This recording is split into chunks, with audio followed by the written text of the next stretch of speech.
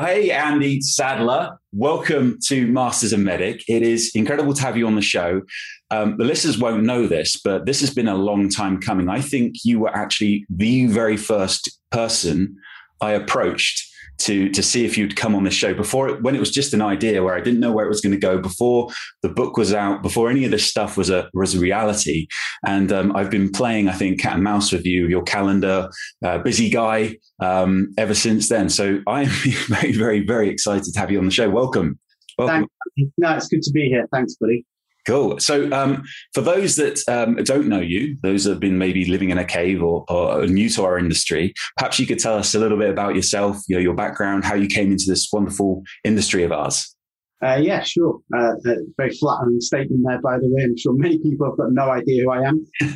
I've been in enterprise sales now for, 25 years, actually. There you go. Originally found myself as a very young guy in PTC in the late 90s. Oh my God, that's a long time ago. And really interesting. I was speaking to one of my very junior reps this morning.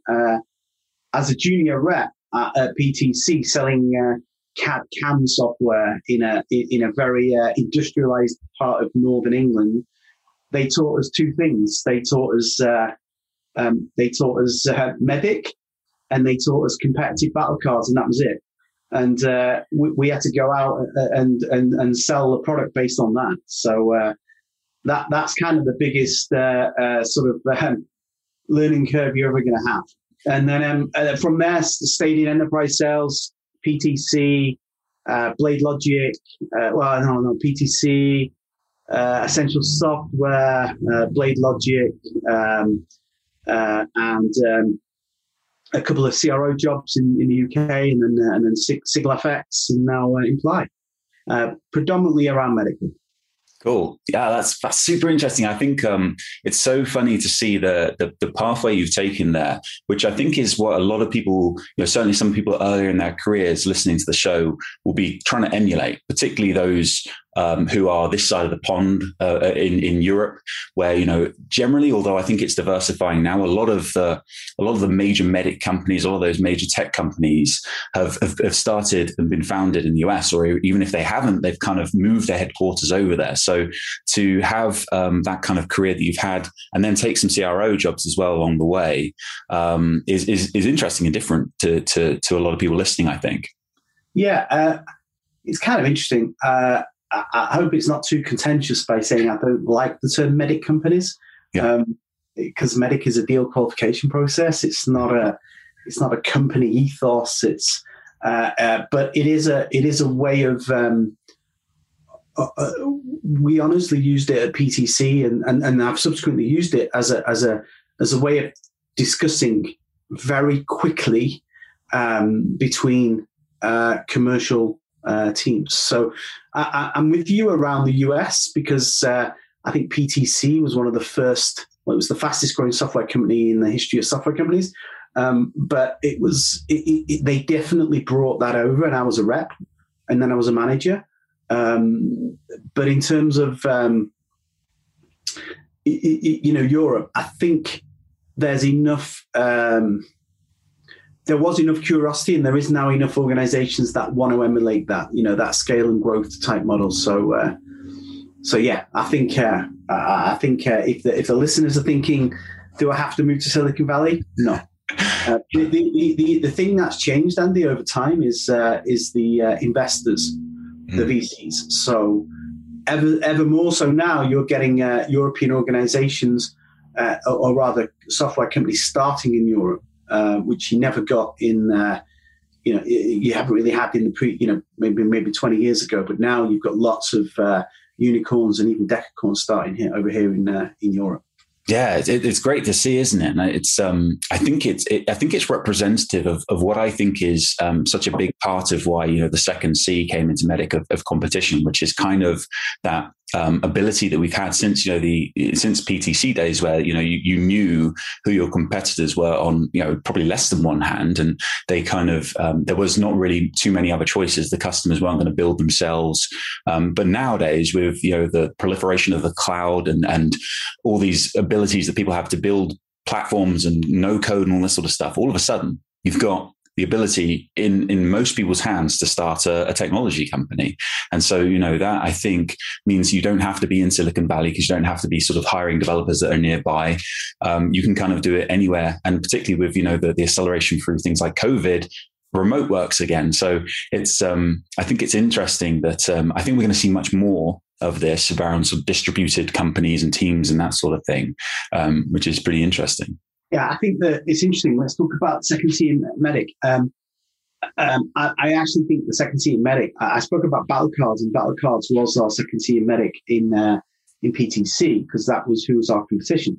And pretty much at PTC, if you looked at the competition and the way to compete with the competitor, one of the things you'll learn about me, if you don't really know, Andy, is I'm a plagiarist. I bring other people's work into everything I can. Yep. And by that, I mean authors and researchers. So the second tier medic for me is the art of war. It's something, right? So if you look at what Battle Cards were at PTC, we were only a direct sales force. So we had a 3-to-1 advantage over everyone. So our second tier medic, our Battle Card was get them in a fight, because we're going to win. Right. Now, what subsequently over time, if you look at the art of war, know your competitor as well as you know yourself, and you've just mentioned competition, the proliferation of competition becomes harder, but with access to data, with social media, it's only the, dare I say, lazy who don't take that approach to understand your strengths and your competitive strengths, enables you to decide what your competitive strategy will be. Will it be direct? Will it be indirect? Will it be divisional, where you're going to win and they're going to win, or will it be a delay strategy? And we could talk all day about that. I've spent a lot of time reading the history of warfare to understand that. Well, you and I think, share this in, I'm kind of famous amongst my sort of peers and friends for turning everything into an analogy. And I have two favorite subjects, two favorite topics for analogy. One of which you've talked about, which is the war analogy. Because, I think about sales as being so similar, and you're touching on it there about, you've got the frontline sellers. It's in all the terminologies we use. You mentioned Battle Cards, frontline sellers, and you've got sort of go-to-market, which I always imagine the go-to-market when you're doing those beginning of year planning sessions, and you've got, your CMO, CRO, and all those stakeholders. You almost imagine it being like a big map, a big battlefield map, and you're kind of moving, in the battle terms, you're moving forces, battalions and things, but in the go-to-market terms, you're moving budget, you're moving resources around to kind of, and what I really like about how you described that analogy of the battle there is, you're talking about the art of war in Sun Tzu, which is, ancient times. But as warfare's evolved, and as competition's evolved, you've had to kind of evolve with it. So it's kind of what you were talking there about. Whilst it's become in a lot of ways more complex to compete, there's more competitors, there's more ways that you can be competing, from being just, in the PTC days, as you mentioned, it was just your rivals. Nowadays, you've got to compete not just against other solutions that have vast arrays of overlap with yours, not just your rivals, but things that do the same things or a bit of what you do and a bit less, to self-build, to other initiatives that are coming on, because there's just so many opportunities available to C-levels decision making now. So you have to, just the same way as if you're a general, you haven't just got your archers and your samurais as the art of war have. You've got all of these other things as well. So I'm totally with you on the analogy there. For sure. No, absolutely. And it's not a shallow analogy, because, and I don't want to talk about warfare because it will divide your audience, but, Winston Churchill was an amazing champion builder, yes. In getting the Americans to participate in the Second World War. And he had a champion building strategy. He understood what was in it for his potential champion. And then he had to he identified that champion in the US president. He understood what was in it for him. He started to understand the negative consequences if he didn't put his battle force behind the battle around trade, and then got him to participate. So I don't think we're talking about human behavior. So human behavior, whether it be doing a $10 million deal in a worldwide bank, or whether it be anything, it's human behavior. So the first C in MEDDIC is about personal understanding personal wins and aligning that win to your win. Yes. That's the real art of champion building. Yeah, absolutely. We used to have this. Stat at Sprinklr that was. I've been saying it for years that it was like 85% of people that buy the champion for the seller when they were selling Sprinklr got promoted within their first 6 months of buying Sprinklr. I recently found an old notebook from back then. It was 65%, and I think I just added another 5% each time I mentioned it. But to your point, that statistic was probably the best line, pound for pound, you could say in a meeting with a potential champion, because it just aligned them with what could be one of, not definitively, because not everyone's motivated the same way, but would align these people at the time where social was up and coming and a big mover with, the art that, you're maybe the first person in this organization who is kind of a social media executive, but if you do play this right, then you could be the person running this department in 6 months, a year's time, and have a team underneath you. And that for me, I don't think without that line, I would have seen what you're talking about there, about the sort of vested interest. I would have seen it so clinically as I did with that line. What's really interesting, Andy, is, again, to bring in different processes or theories or structured approaches, as opposed to it just being an acronym, is in the mind of that potential champion, I would argue the fear of not doing it first, as opposed to the ego of doing it first, is actually the driver, not the is actually the driver for doing it. So fear in the sort of neural system, fear outweighs greed. Yes. So if you could be as hungry, if you're a wild animal, you could be as hungry as you like, but if a lion comes around the corner, you're going to run away. Yes. So understanding how we make decisions is important in that champion building as well. Yeah, and what you're touching on there is fascinating to me, because I often, as many people do, split sales into a science and an art. And MEDDIC is often associated with the science because it's, as you mentioned, a qualification framework. But I think that what you're really touching on there in my mind is the differentiation that comes with having what I class as more being the art. And that's about the ability for what you were talking about there to read in that person that they are actually more impacted by the fear than they are of like the opportunity that's there. And I think being able to see, having the EQ to be able to see that in a person and spot it, and then obviously react to it and sort of empower the opportunity that comes from that is a very, for me, and I don't know what you think. I mean, you're probably one of the most. You probably recruited more salespeople pound for pound than most sales leaders out there. It's one of the things that I don't think gets discussed or focused on enough. Is that kind of real EQ bit? Is that something you think? Yeah, absolutely. I did it's no secret. My recruitment criteria, it's no secret. And the first one is intelligence. And intelligence is broken down into 3 elements. IQ, can you learn and retain information? EQ, can you control your emotion under pressure? And I repeat, your natural reaction to the unknown is to react with your right side of your brain, with your emotion. Your left side of the brain, your logic controls it because you know that it's a man in a bear suit and not a bear. And then the last one, which the SAS called rapid intuitive experience, which is basically how you make the decisions. So you make a decision which is E first, then minus I. If the I is bigger, you'll make an intelligent decision. And if the E is bigger, you'll make an emotional decision. So you might shoot the wrong person. Right. So the way you overcome that is by developing I, which is knowledge, and learning and learning and learning and learning and learning.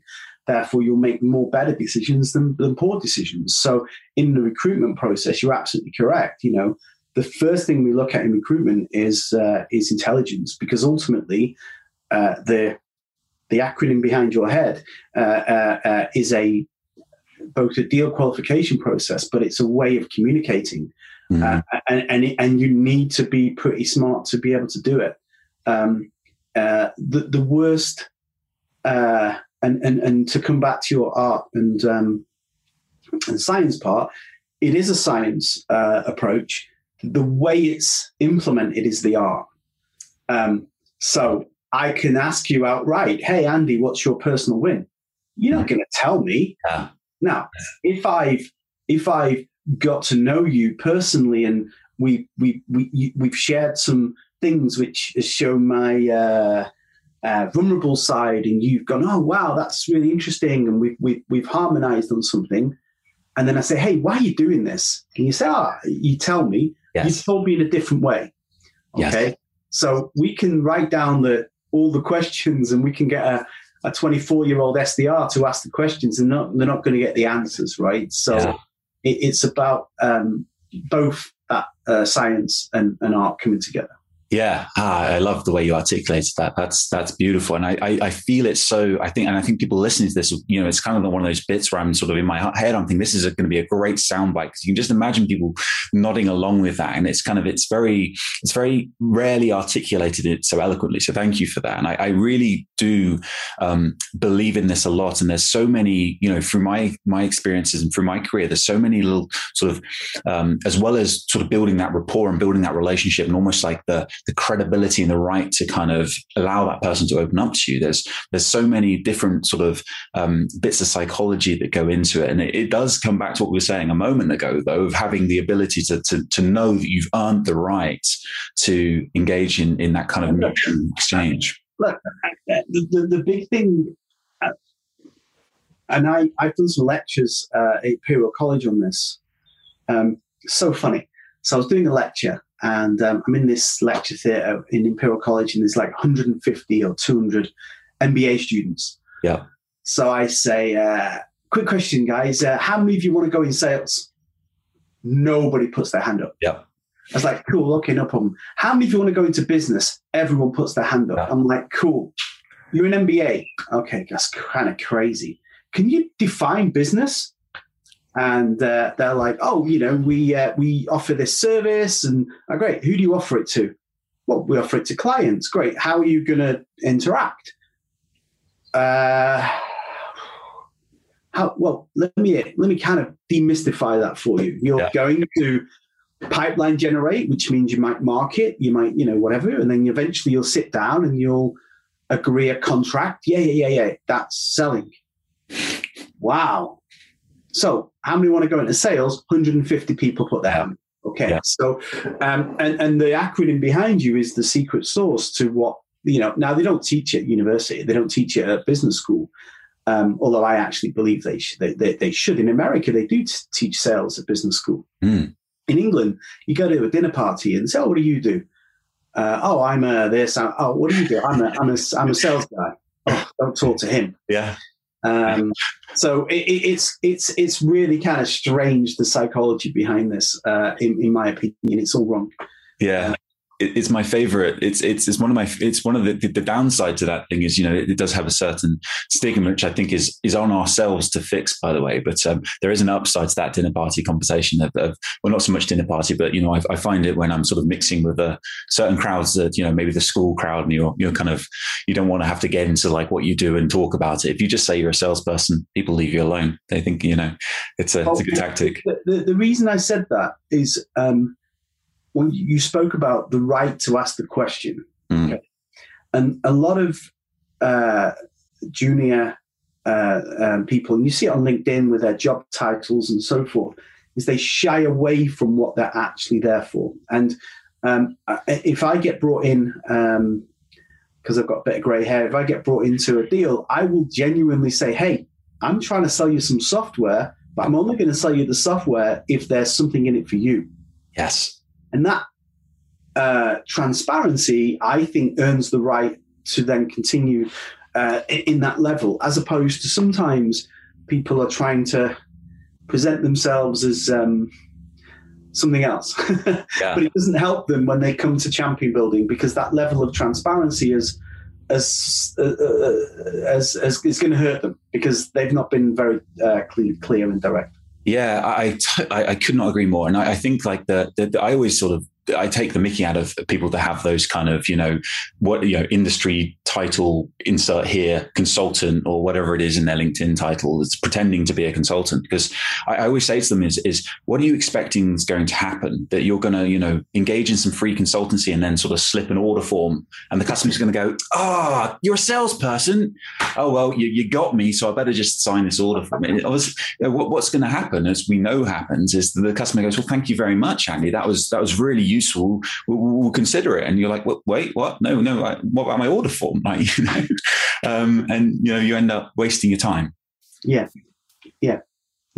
Again, just to bring this back to your the acronym behind you, and again, I'll bring some real life example into that statement. I was on a call again this morning with a gentleman we've just promoted, actually, from an SDR, and it's his first role as a quota-carrying salesperson. He's very excited. And as all people, the driver is he doesn't want to be embarrassed. Yes. So therefore, he's gone from this amazing qualifier, and in the eye of Spin, in the eye of Medic, we use Spin. Mm-hmm. The identification of pain, but then that's situational, and then we take that pain through a process. He was brilliant at it, and now he's a sales guy. He's gone into he's identifying pain as in the situation, and he's solving it with answers. Yes, and he's wondering why his deals are all his pipeline is drying up. Mm-hmm. So the ego of I'm not just a salesperson, I'm a consultant, therefore I've got the answers, as opposed to your job in the I in Medic is to understand, why is that important to you? And is that a pain? Yes. Is that a problem? Why is that a problem?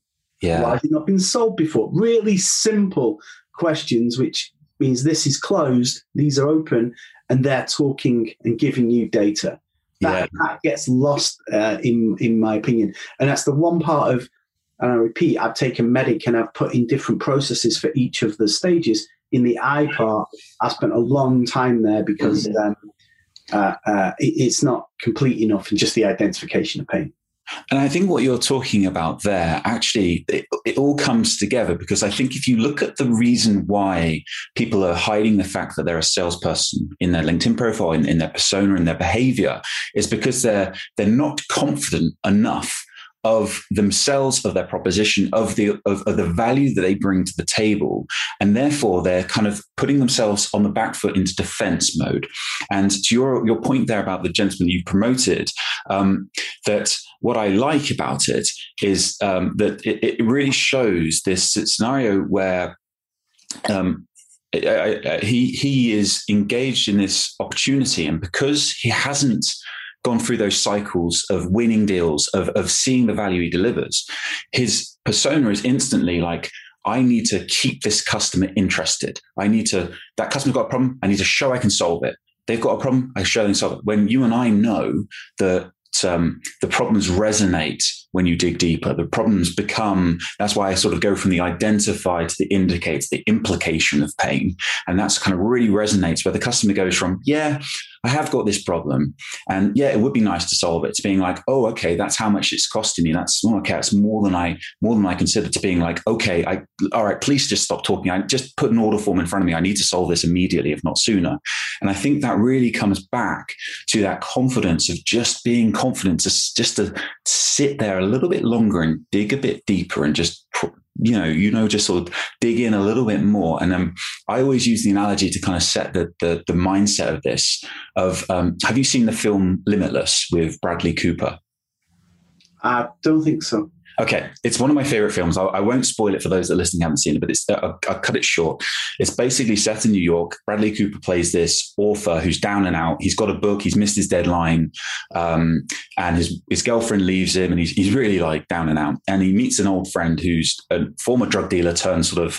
He looks a bit suave. And quite a long story short, they have this pill called NZT, which basically turns your brain from having 4% of its capacity to the full 100%. So you can learn a language like that. You can learn Kung Fu like that. You can learn to play classical piano like that. And you know, obviously you can put it to learning stocks and trades. And the film goes on a certain course. But what I always try and say to people who have seen the film is, you as a salesperson, in the role you're in, you should feel the same way as a salesperson selling NZT would feel about their product. Because if you don't, if you're in a position of selling a product and you don't feel it's the best product out there, you don't feel that it delivers huge value to your customers, then you're in the wrong, not just the wrong company, potentially the wrong job, because you shouldn't be selling the product you're selling unless you feel that. So putting yourself into this situation with NZT, where you've got a pill with no side effects that turns someone's brain from being 4% to 100%. If I was to be selling that to you now and you were to start going, yeah, I'm not really sure. Actually, it's £100 a pill. Coffee's only £4 and I get a kick from caffeine. I'd be like, see you later, Andy. I'm going to move on to people that value my time. I'm going to move on to people that are qualified. And I think if everyone had that mindset in sales, we wouldn't have to hide where we are. We would be much more credible, much more confident, and a lot less time for customers and salespeople would be wasted. Are you the drug dealer in that analogy? Say it again, sorry? Are you the drug dealer in that analogy? Yeah, I mean, sure. Like it's not approved, this NZT thing, but yeah, it's yeah. But I do think it's a fun analogy because it just puts you in the mindset of thinking, actually, if I did have something like that is just black and white, no question about it, super valuable, you would behave completely differently to how we behave as salespeople. But as salespeople, we've got behind us all of these case studies, proof points, metrics that really show that we deliver value. So, we should just lean into that, be a bit more confident with it. Yeah, cool. Yeah, I agree. Cool. So my other favorite type of analogy, other than war analogies, is one that I think will be up your street as well, being a former ex-football player. And we say football because that's what the world calls it, except for one continent that refers to it by something else. I can't remember what it is, not very referred to very often. But we're talking about football, the game you play with the ball at your feet, which you were a former professional player, right? Long time ago. Long time ago. Very long time ago. Very long time ago. What I love about that and the opportunity to talk to you about this is I as I said earlier, I'm kind of famous for my analogies. The one that's right at the top of my list is the football analogy. It's, for me, it fits so beautifully with our craft, with our industry, of how we go to market, how we act, how we, all those things we talk about. When you're recruiting, is there anything you look for in potential hires that kind of points to this kind of background or? Yeah, well, I've got 2 points on that. I'm going to shout out a good mate of mine, Bruce Hunter, who was my first manager at PTC. And he was then my AVP when I was an RD. I was only about 25, 26. Bruce was only a couple of years older. And he said, we were recruiting, and I was trying to recruit number 9s all the time, or number 7s. And he said, sometimes every team needs a Gary Neville. I've just never forgotten. And, whether I've been a first, second or third line manager, I've always kind of kept that, analogy is you do need to build a team. And if you build a team of number 9s, you're probably fail because they're gonna eat each other. So I touched on the recruitment. I told you one of the number one recruitment criteria, which is around intelligence. The second one being coachability. And you're right, my sporting background was hugely valuable in my professional career, because ultimately, when you're playing sport, you spend 99% of the time on the training pitch and 1% in a competition, right? So, again, another great mentor of mine, Mark Cranny, says, if you've got 8 hours to chop a tree and you've got an axe, what do? Well, you spend 7.5 hours sharpening it and half an hour chopping. Okay, not 8 hours chopping. So to simple analogies that say, you spend the time in the classroom or the strategy room or the boardroom or whatever room you want to call it, the whiteboard, and that's where your analogy of battlefields came up. But to do that, you have to have discipline. If you're training under 7-year-old footballers, boys or girls, they just want to go on the pitch and run, and you can't stop them, right? Just let them run.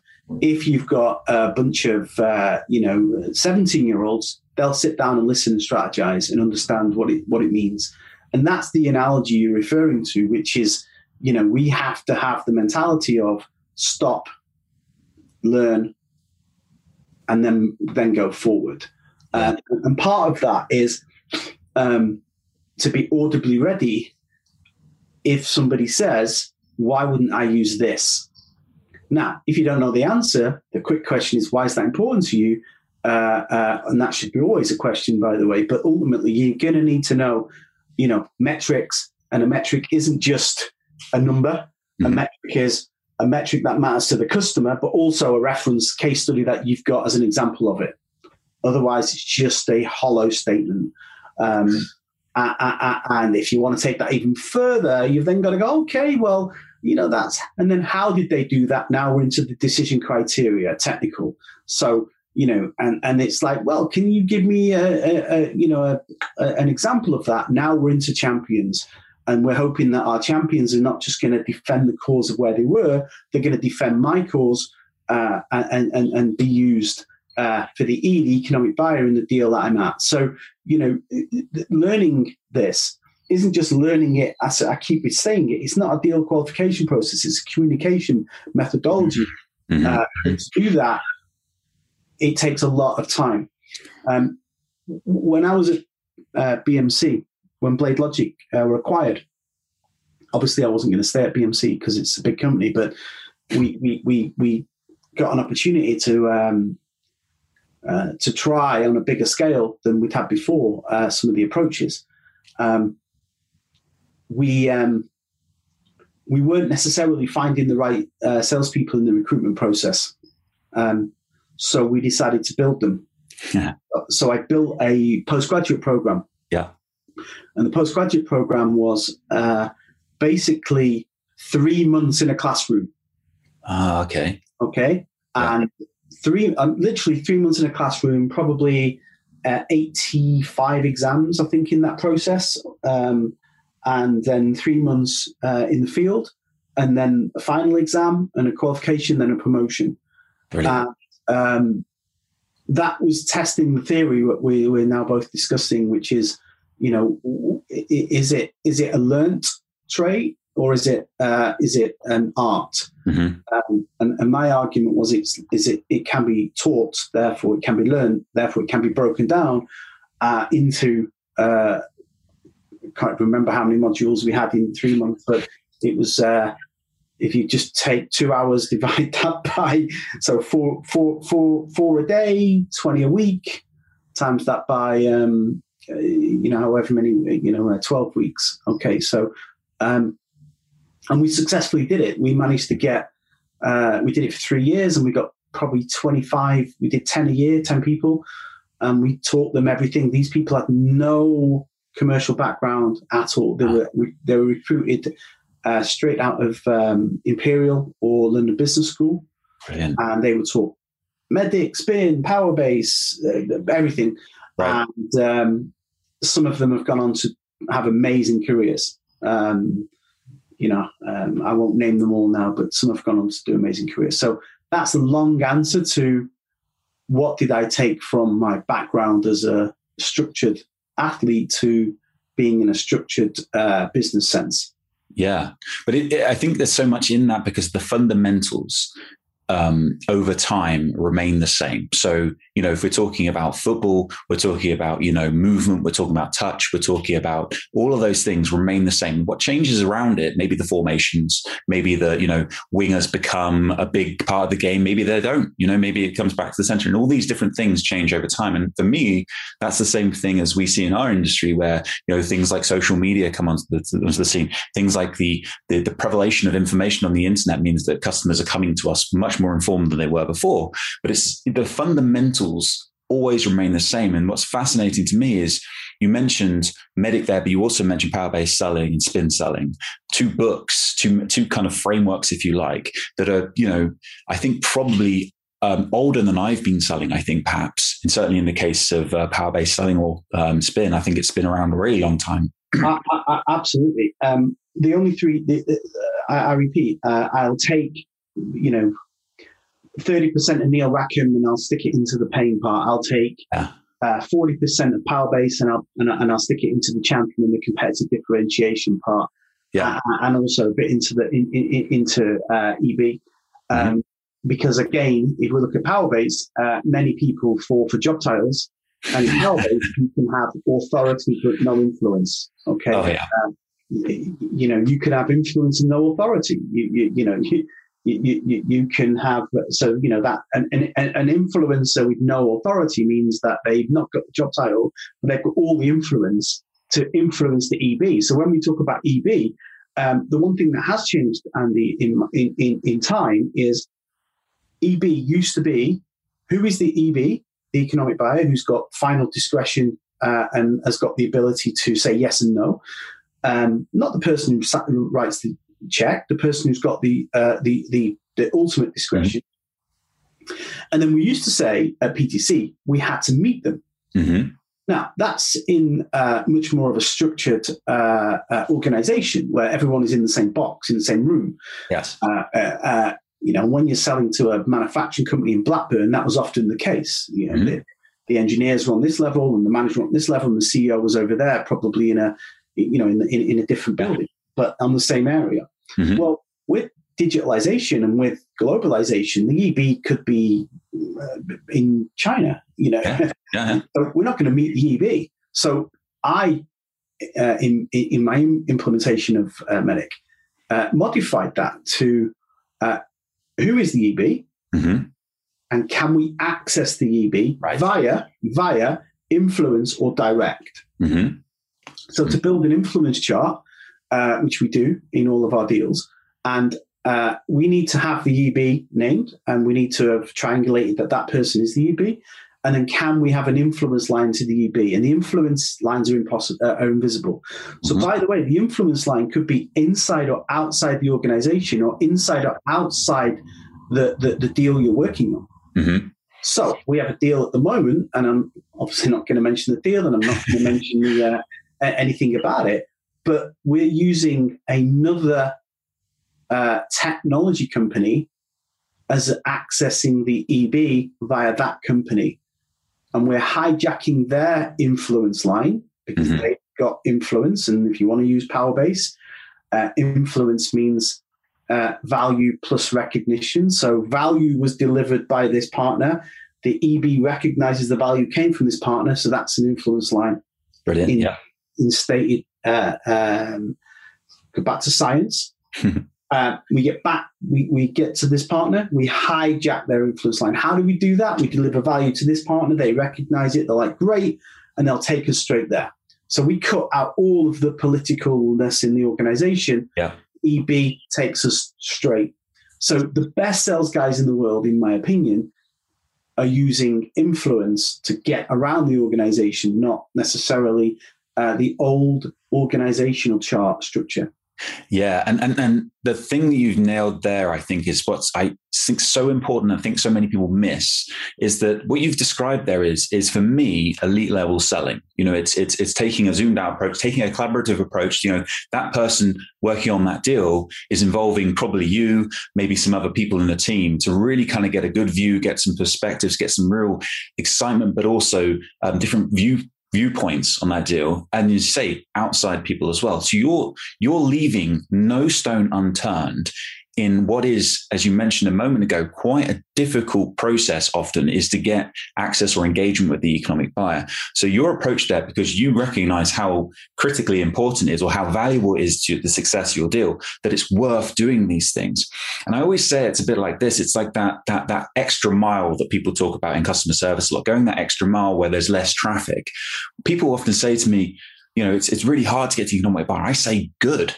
It is really good. You wouldn't want it to be easy, because then it would level all that additional great work you've done there. It would make that easy, and then it wouldn't, you know, you wouldn't be rewarded for the great selling that you're doing there. So, and it's not just about your rival doing that, because that economic buyer by nature will have a number of initiatives and, you know, not an unlimited budget. So, you know, it's about you, as you say, bringing that value to them in a credible way, so that they can kind of, you know, you're more likely to have a successful outcome. So I think I loved hearing how you articulated that. Look, let me give you a real simple example of influence, right?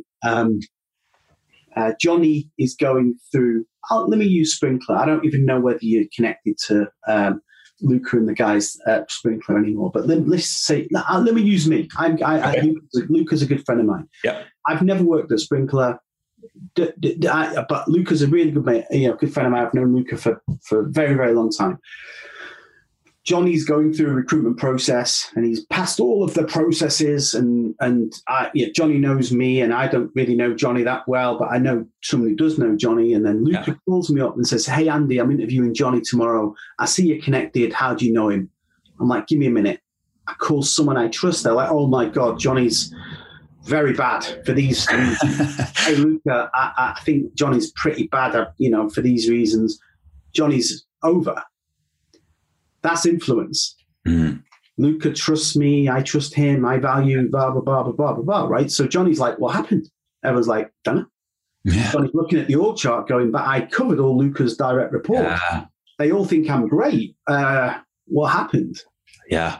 And there's an example. So that's a brilliant example. That's a brilliant example. But that's a real life example. That happens in real life. So, I'm a little, I've been in the industry for quite a long time now. A lot of the people who were engineering managers when I started are now CTOs, or a lot of guys who are now CEOs. So it becomes a pretty narrow market eventually. Mm-hmm. And you're not more than 2 steps away if you want to use your brain. Yes. To get that level of influence, right? So part of that is understanding the decision process. Going back to that, understanding the decision process for the deal. It might not be needed. You got to understand, because if you got the EB wrong and you haven't stepped that out and in a flow chart, and you don't know who the EB is, again, lazy selling. You're not the first organization to sell to that company. Go and find a friend who sold to that company. They're probably going to tell you their learnings pretty quick, and that's going to save you a world of pain. Exactly right. Yeah, and then likewise, bringing it back to the Johnny example there. If Johnny had a good champion, at least he's going to find out potentially ahead of the ahead of the call that's been set up about his reference check with third party person outside the company. There's a chance that they'll be ahead of that. Worst case, he will at least be able to kind of work on the back foot from it, because there's probably been all cases in everyone's career where they've worked somewhere where it didn't work out, and they would get a bad reference from that place. So being able to, and the same with bringing it back to sales, there'll be that one customer where there's been a bad implementation or a product that didn't hit the ground as much as it should have done. And so that's bringing it back to sales, that kind of understanding that pool of references, but using the champion to make sure that you're on top of where they're looking and who they're talking to, I think is as equally important. Well, one of the parts of champion development, which is the second step of champion building, is development being teaching, is you need to teach the champion objection prevention. the objections that are going to come up, and these are how you prevent them from happening, Mr. Champion. Whether it be, it's going to be too expensive. So rather than being able to handle that objection, to put that in the hand of the champion so that he prevents the objection from arriving. Yeah. So you're probably thinking this is expensive, but let me tell you why it's not. So look, a champion is a champion is a salesperson who works for you in the inside. So, and they defend your cause. That means you've recruited them. That means they're your responsibility as a staff member, just not on your paycheck. Yeah. So there's nothing more important than champions. But you'll be surprised at how many people go from thinking they've identified a champion to then using a champion, and then the champion failing, and then they're moving on. But what they missed is they missed developing the champion. Yes. It's no different to recruiting a new salesperson, not teaching them your product, and then putting them in the field, and then them failing every discovery meeting, and then you firing the salesperson. Well, it's actually your fault because you never developed it. 100%. Yeah, I could not agree more with that. I think that's exactly right. And I think there's so many parallels there about how we enable our teams to go to market. And I know you're a fan of the command of the message from the PTC days, and obviously force management, taking that to the kind of the next level. I'm actually not, by the way. I don't believe the word command. I think that's wrong. I changed it at BMC to lead the message. Lead the message. I like that. Yeah. I command was a PTC term where we did have command and control, and me and John Kaplan can argue all day long about that, but I don't think I would pay to see that. If it's big news at the moment, all this sort of white collar boxing YouTubers, I'd like to see two of the greatest sales leaders of our time go. Maybe people listening along, hit up on the comments in LinkedIn if you want to see, in the ring, command of the message versus lead of the message, Andy versus John. That would be something. Have you ever met Kaplan? I have, yeah. He's a bit bigger than me, right? So, but you're the former elite athlete. That's true. That's true. Yeah, good point. So, but no, I'll fight dirty. It would be an MMA game rather than a boxing match. I see. Yeah, Kaplan's funny. It's funny. Yeah. Yeah, he's been an incredible inspiration to me from my career. I think I that's no secret. So what a good shout out to that to Mr. John Kaplan, the Mr. Uncommon, who's doing this is his catchphrase, isn't it? I love it. Yeah. Cool. Well, Andy, sir, thank you so much. This has been, an absolute pleasure. And like I always say with these things, for me, it's just a great chance for me to learn from the best. And to make no doubt about it, today I feel like my SQ, sales IQ, whatever you want to call it, is grown. So thank you so much for your time. And good luck with the book. Thank you very much. Yeah. Thank you very much. And if there's anyone listening to this that's up on the up in their career and wants to go and join a great company, I always whenever I see you, Andy, you're always recruiting. You must have you must do hundreds of interviews a year. Yeah. So if that was a book applying for Imply, absolutely. And one of the things that I think is hopefully coming across is I believe that it's about development and it's about learning, and the best role we have in the company is sales development rep. Mm-hmm. Why? Because that is the safest place to learn. And, people have a lot of stigma attached to that. All they're doing is qualifying and doing inbound and qualifying. I'm like, no. My average age of an SDR is 27. Yeah. By the way, the average length they stay as an SDR is 6 months, but then they get promoted and fly. So, because I believe it's sales development, so they're being developed. Brilliant. I love that. If this is a shout out for anyone who wants to join us, then we're recruiting, but I want to recruit and build our own, right? So all the best teams in the world, you go back to the Busby Babes, you talk about football, go back to Alex Ferguson, even though I'm a United fan, I'll go back to Liverpool and talk about Paisley and all those guys. are all built from within, and that's what I want to do. So, and that's what I've done in my career, and that's what we're doing at Imply. So, yeah, if you want to apply, go for it. And I know one thing from knowing you for as long as I have, Andy, that we're fortunate enough in this industry that if we're successful, we earn very good money. And so, it becomes a point where it's about more than that. And I know I can tell by the way that you conduct yourself, the way you kind of build these great teams, that I think it's more around kind of, I love this sort of thing of like legacy over currency. And I think that if you think back about what we've talked a bit about today, from the PTC days through to, what we didn't actually dig into too much, but it was like the Blade Logic and the Blade Logic Mafia and the proliferation of success that came from that. I always say to young, enthusiastic people getting into this industry that you want to attach your cart to the next PTC, the next Blade Logic, the next one of those things that it is. And I would call it an apprenticeship with you, sir. That must be one of the best out there. I don't know. I've got a lot of LinkedIn recommendations, and you can speak to any people who've worked for me. Don't go into leadership unless you want to develop people. Yeah. Certainly don't go into leadership for income. You'll get stock and wealth, but you won't get income. That's fine. Mm-hmm. I'm not. This is going to sound crass, so take me out the equation. But if you had a choice of going into, and work under a manager, let's say Alec Ferguson, or go and be the number 9 for whoever the manager is at Scarborough. You do all day long. You take the pupillage and learn, but that's not because it's Alec Ferguson. That's because he put together a pure process around personal development. Yes, as opposed to this organization over here that might just be about execution. Yeah. Now, don't get me wrong, Andy. Development isn't for everyone, mate. Mm-hmm. It's not. It really isn't, right? Some people haven't got time for it. They're, and that's okay, right? It's just the legacy. I don't know. Your only legacy, in my opinion, can be the people, right? And that sounds really, No, I agree with that. That's bullshitish, but I mean that sincerely, right? So if you've done a good job, you're going to have a number of people who've worked for you who've gone on and done astounding things. Mm-hmm.